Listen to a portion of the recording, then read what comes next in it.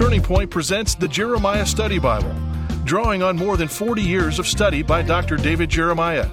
Take your personal Bible study deeper with unique introductions to each book of the Bible. 55 full-page articles exploring the essential themes of the Christian life. 8,000 study notes with insightful and practical content, an extensive cross-reference system, and helpful sidebars that extend to topics beyond the study notes. You can also take advantage of online resources available to you at jeremiahstudybible.com. Great for individual or small group studies, this Bible is available in the New King James and New International versions in standard or large print, as well as the English Standard Version in standard print with several cover options. For more information or to order your copy, go to davidjeremiah.ca/JSB. That's davidjeremiah.ca/JSB. This year, bring the celebration of Christmas home through Turning Point's online Home for Christmas channel. Fill your season with all your favorite holiday traditions, music, carols, laughter, inspirational Bible teaching, and more. All at your fingertips, completely free. To be played on your phone, your car, at home, or anywhere you need a little Christmas. Simply log on to davidjeremiah.org or turningpoint.tv.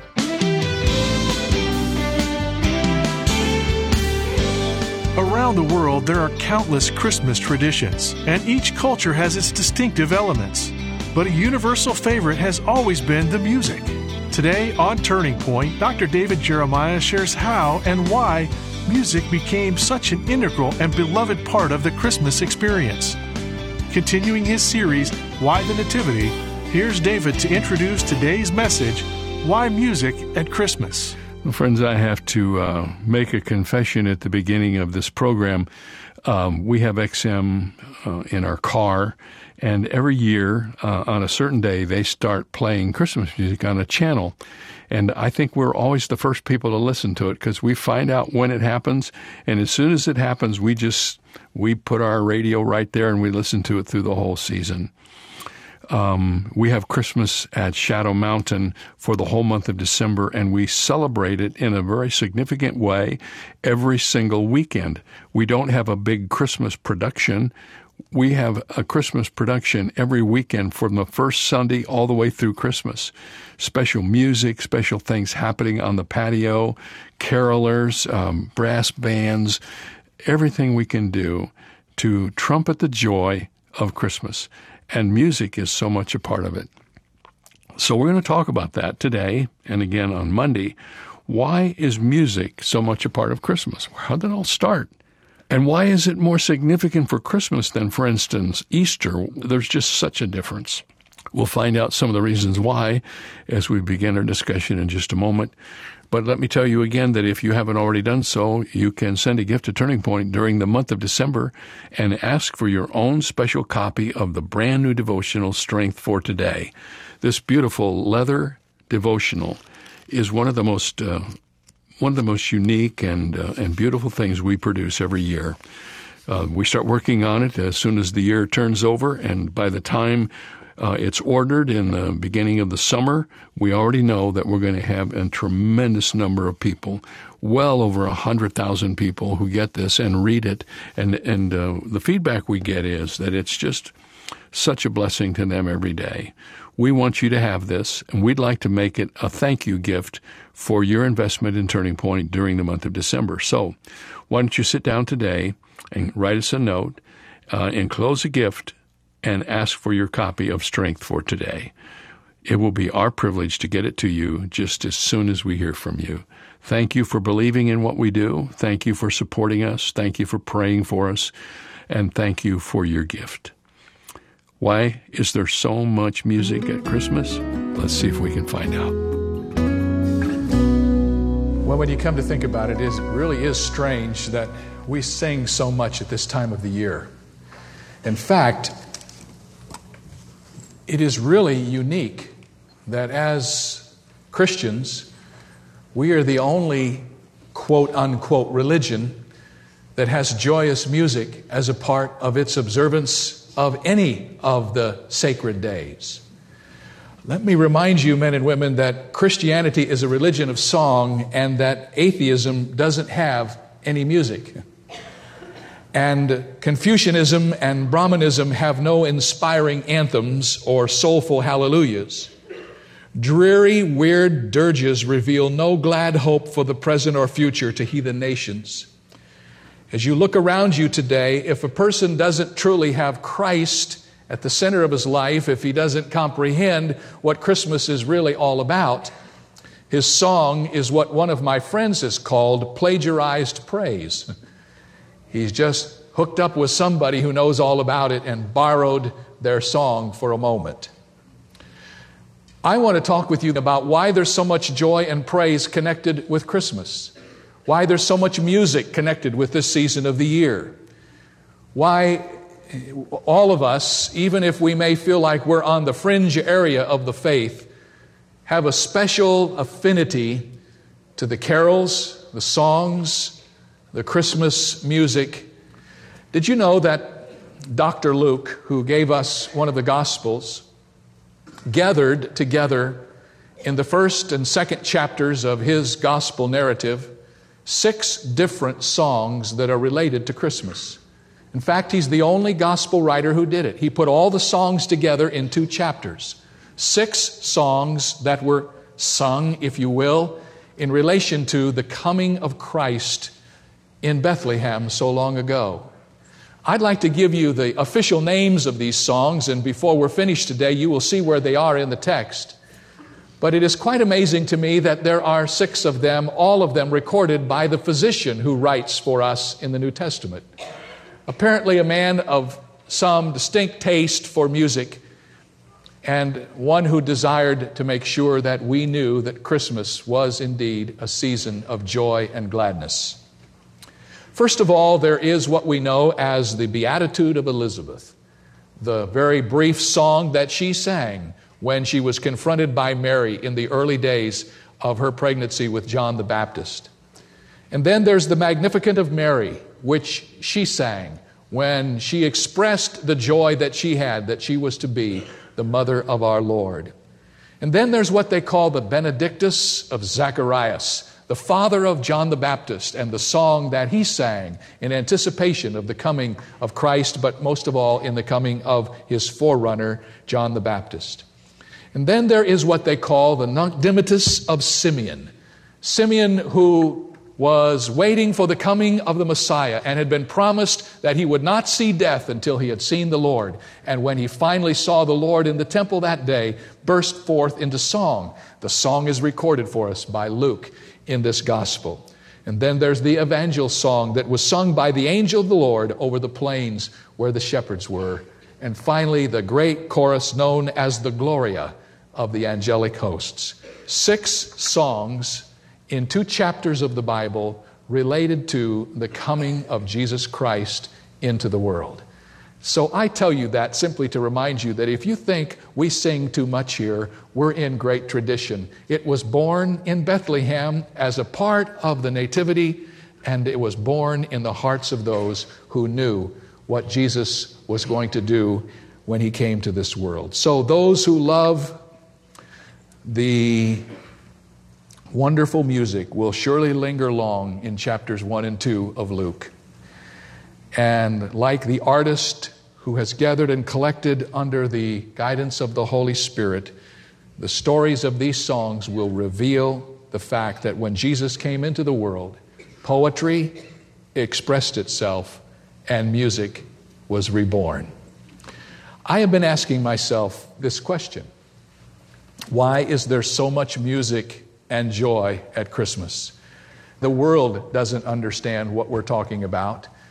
And somebody outside of those who have been initiated to the faith in Christ would think we've all gone just a little berserk at this season of the year when we just get so caught up in the music of the season. But there are some uniquely wonderful reasons why music and joy is a part of our experience at this season of the year, and many of the reasons are illustrated in the songs of Luke 1 and 2.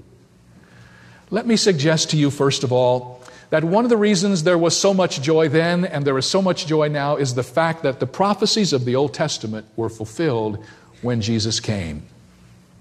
In Simeon's song, which is recorded for us in Luke chapter 2, and beginning at about verse 25, you get just a glimpse of this particular aspect of the music of the season. We read in Luke 2:25 these words, "And behold, there was a man in Jerusalem whose name was Simeon, and this man was just and devout." Now watch this. He was waiting for the consolation of Israel, and the Holy Spirit was upon him. And it had been revealed to him by the Holy Spirit that he would not see death before he had seen the Lord's Christ, or the Lord's Messiah.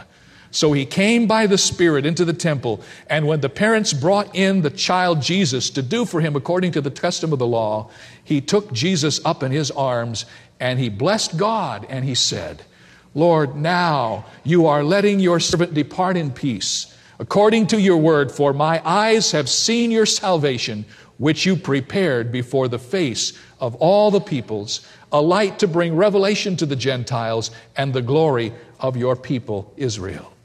All of his adult life, Simeon had waited for this moment. He had been told by the Spirit of God that he would not die until he saw the Messiah. And he waited for that prophecy to be fulfilled. And can you imagine the day that he went to the temple and Jesus was brought there by his parents, and Simeon had the joy of seeing this prophecy fulfilled in his own eyes.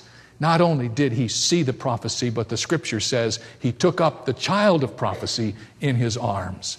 What a magnificent moment that was. But may I suggest to you that prophecy was fulfilled not only for Simeon, but prophecy at the coming of Christ was fulfilled for all the Old Testament, what we would call believers, who had read the prophets and had known that something special would happen at about this time. For instance, Isaiah said that there was coming one in the future who would be born in a special way, born of a woman without a man, born of a virgin, the virgin-born Christ. Jeremiah the prophet, about the same time, said that this particular birth would be accompanied by the slaughter of children, a prophecy which was very difficult to understand and which we could not comprehend if we did not read back through the history of that particular moment. Hosea the prophet added this to the prophecies. He said that this coming of Christ would be followed by a flight into the nation, to the country of Egypt, to get away from persecution. And indeed, it happened. Micah, in my estimation, had the most amazing of all the prophecies. For in chapter 5 and verse 2, Micah said that the Christ would be born in Bethlehem. I don't know if you understand how truly amazing that is, but let me see if I can illustrate it for you. It is recognized on every hand by every scholar that Micah prophesied about 700 BC. About 700 years before Christ came. That he definitely foretold that the Messiah would be born in Bethlehem. You cannot escape it. It is there in his prophecy. It is impossible by any legitimate critical device, even by the higher critics, to remove from Micah that particular phrase, that Jesus would be born in Bethlehem of Judah. There it stands. And there we read it. And for hundreds of years, faithful Jews read it. And though they may not have comprehended it, they believed it and they anticipated it. What possibility, listen to me now, what possibility is there of any man by his own wisdom predicting the birthplace of someone not yet born? No possibility at all. Let a student microscopically examine every piece of American literature down to the year 1830, and he will not find one single phrase even suggesting that a future president of the United States of America would someday be born in Harlan County, Kentucky. But Micah, the prophet, now watch this. Micah put his finger on one of the smallest countries in the world, Palestine.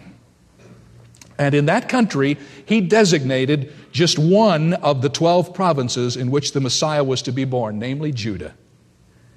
And in that province, he put his finger on one small little village called Bethlehem as the birthplace of the Messiah. You could never have guessed that in 100,000 years. If you were to have guessed where a king would be born, you would have certainly guessed in Jerusalem, in the palace, where all the kings were born except for perhaps David, who was born in Bethlehem. But you would never have suggested that the king, the Messiah, would be born in Bethlehem. But you see, Micah was not guessing. Micah was under the Spirit of God prophesying. And when you stop and look back at it, from history's perspective, it becomes even more amazing, for it was only an edict that had gone out from the Romans that made this all happen in exactly the right way, according to exactly the right time schedule. Joseph and Mary at this particular time had to go to the ancient homestead of their family, and Mary and Joseph were in Bethlehem when our Lord was born. If the conception of the Virgin Mary had occurred 6 months before it actually did, the baby would have been born in Nazareth and carried in Mary's arms to Bethlehem. If the conception had taken place 6 months later, she would be, by this time, back in Nazareth, and the baby would have been born there.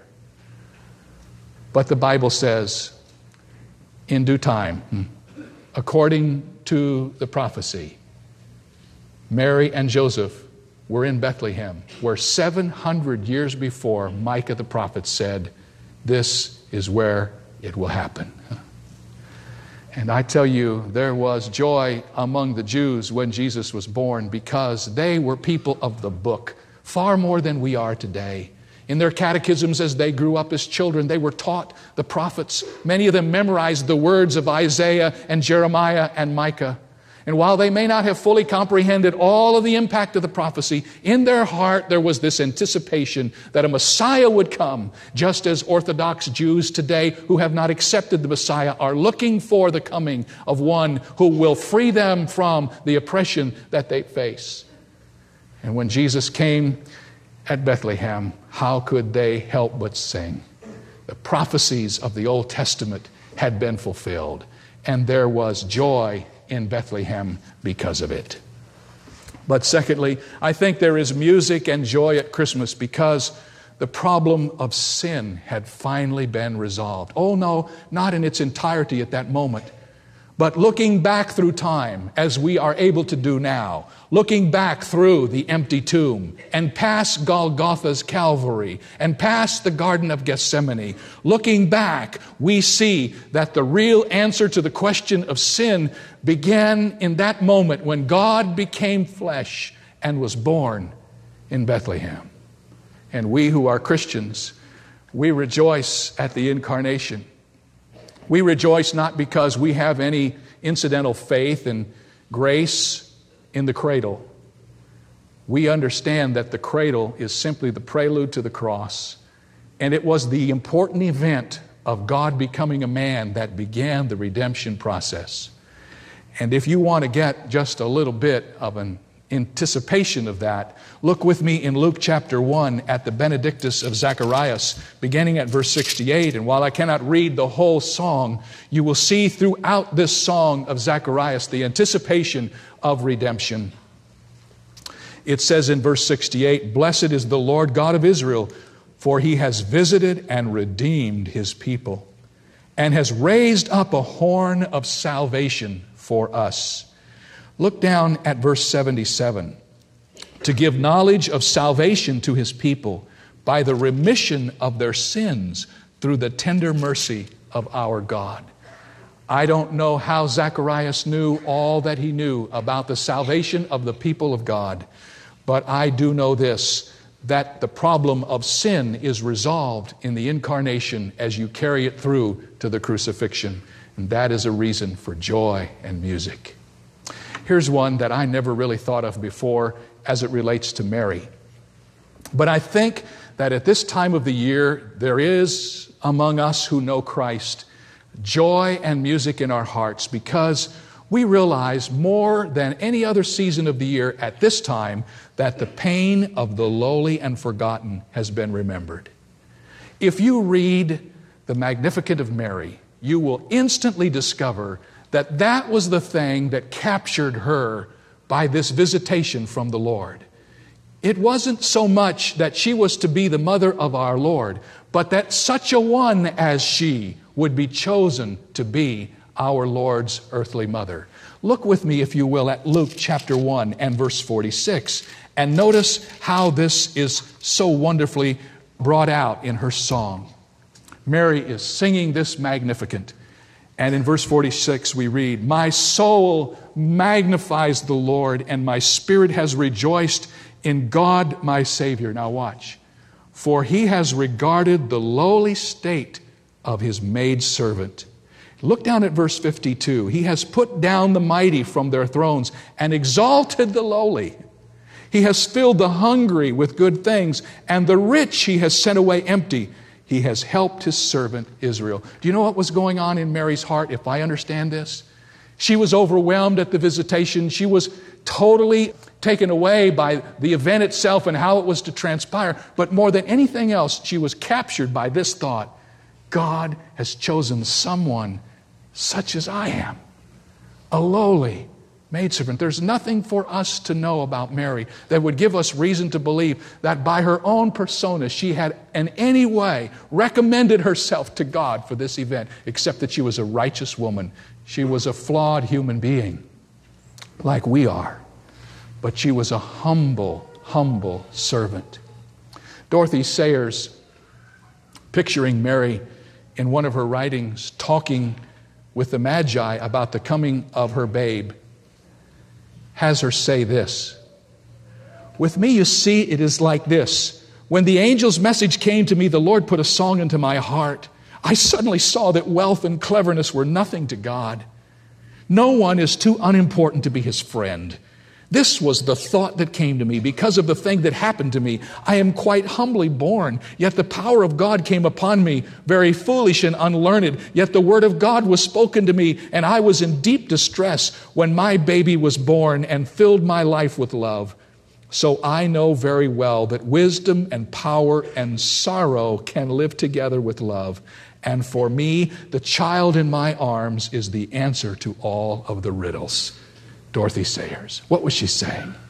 The thing that captured me was this: that God would let such a one as I am to be chosen for so an important an event. And when you examine the record, what do you see? You see a manger, and you see lowly shepherds. Was Jesus surrounded at his birth by aristocrats? No, he was surrounded at his birth by simple people like you and like me.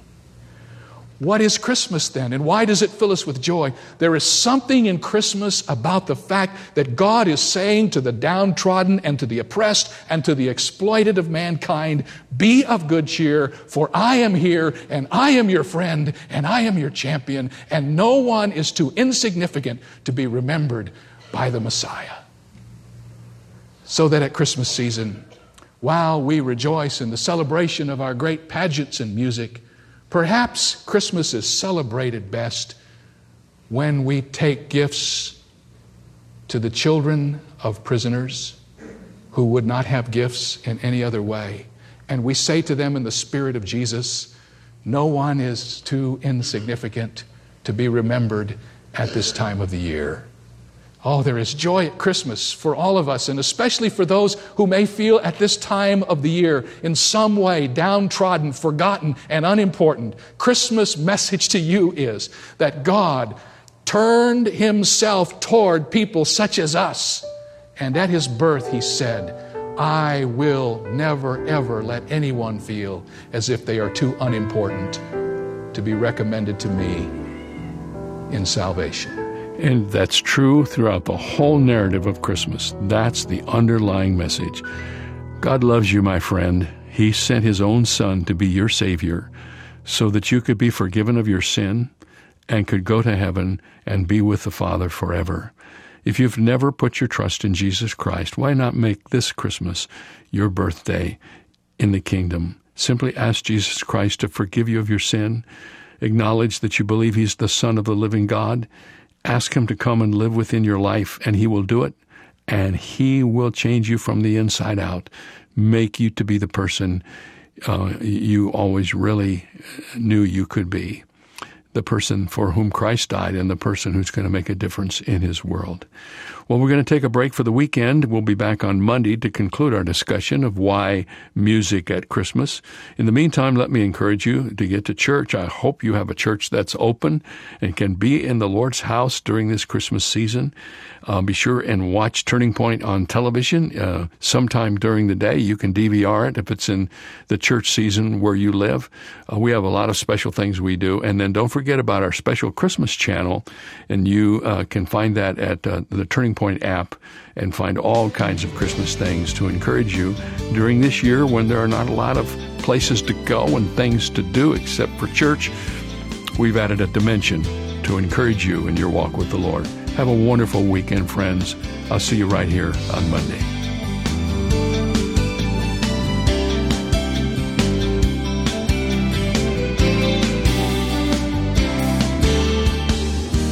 For more information on Dr. Jeremiah's current series, Why the Nativity, please visit our website, where you'll also find 2 free ways to help you stay connected: our monthly magazine, Turning Points, and our daily email devotional.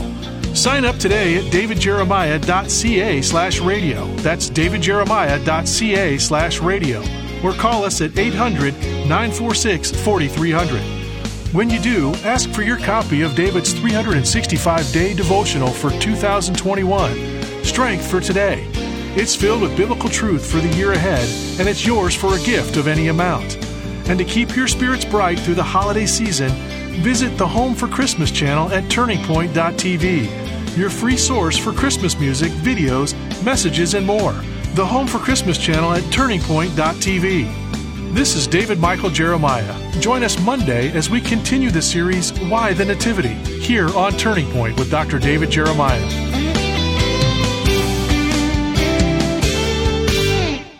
No matter what happens in the world, God is still in control, a very present help in times of trouble. Let Dr. David Jeremiah help you start each day renewed and refreshed with his new yearly devotional called Strength for Today. This beautiful leather-soft book features short readings reminding you to hold tight to God's faithfulness and find wisdom from God's Word. Receive Strength for Today in appreciation for your gift this month. Learn more at davidjeremiah.ca. If you've been blessed by the ministry of Dr. David Jeremiah and Turning Point, we would love to offer you 2 free ways to stay connected. Sign up today at davidjeremiah.ca/magazine for a subscription to our monthly Turning Points magazine. Each exclusive issue is filled with encouraging articles and daily devotionals to strengthen your spiritual walk. You can also sign up to receive our daily email devotional and be a part of our community of friends who receive daily encouragement delivered straight to their inbox from Dr. Jeremiah. Written in a thought-provoking manner, this concise yet profound daily devotional delivers the refreshment and focus you need as you go about in today's world. You can join the more than 600,000 monthly subscribers who are building their faith each month through these free resources. Sign up today at davidjeremiah.ca. That's davidjeremiah.ca.